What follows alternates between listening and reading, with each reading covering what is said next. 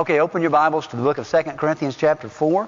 How many of you have ever heard somebody say, the message is the same, but the methods must change? How many of you have heard people say that? The message of the gospel is always the same, but each generation will have to discover new methods of presenting the gospel. Now, that is true.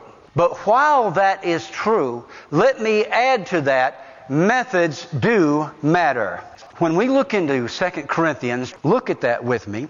Therefore, since through God's mercy we have this ministry, we do not lose hope. NIV says heart. Rather, the alternative is, number one, we have renounced secret and shameful ways. Number two, we do not use deception. And number three, nor do we distort the Word of God. Now, I'm going to take each one of those and teach on them.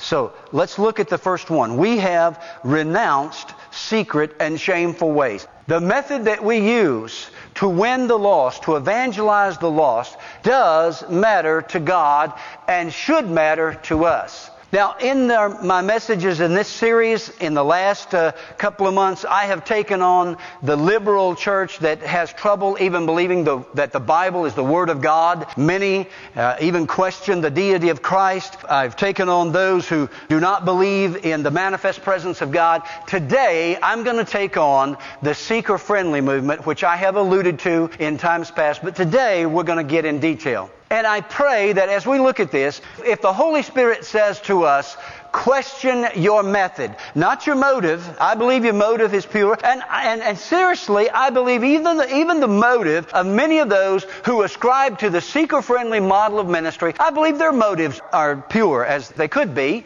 But I believe they have confused some things. I believe that in talking about this, you may say, well, Jim, don't we need to be talking about the lost? Listen, that is really what we are talking about, because the church is supposed to make an impact for God on lost people. Amen? We are supposed to be winning the lost. The question is, if we are assimilating people into our church, are we assimilating them in the discipleship formula, the discipleship pattern that God intended for us to do and use? Are they becoming disciples of Christ like under the New Testament book of Acts, or are they just becoming culturized to the church?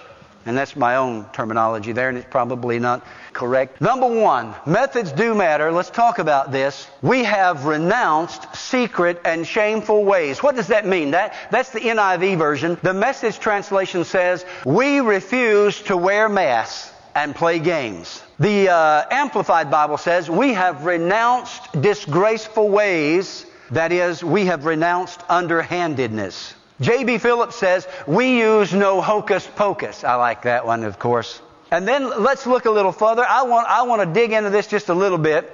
Here's what he said.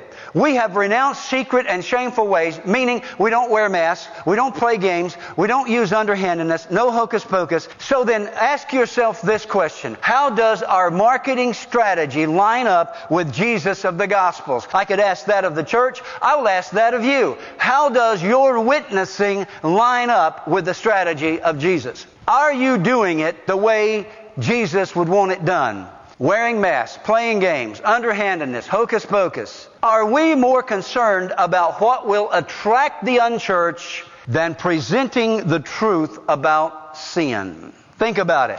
I'm going to quote here now from T.A. McMahon. Let me just say up front, I'm going to quote from two different ministers this morning, T.A. McMahon and John MacArthur. Just because I quote from them does not mean I agree with everything they say. But that doesn't mean that they don't have something that's valuable, that's wisdom of God that we need to hear. And so I'm going to quote from these people today, and just bear in mind that I'm not in total agreement with everything they say. But what they are saying here, I believe, is worth looking at. T.A. McMahon of the Berean Call said this. He said, look at this. Consumer Christianity is any attempt to build the kingdom of God or build up the individual Christian, that is, attract the potential convert to Christianity by means and methods that appeal to the flesh. For example, the deceitful and self-serving heart of man. Now let that just soak in for a minute. We're going to build on that with other illustrations and scriptures as we go through this morning.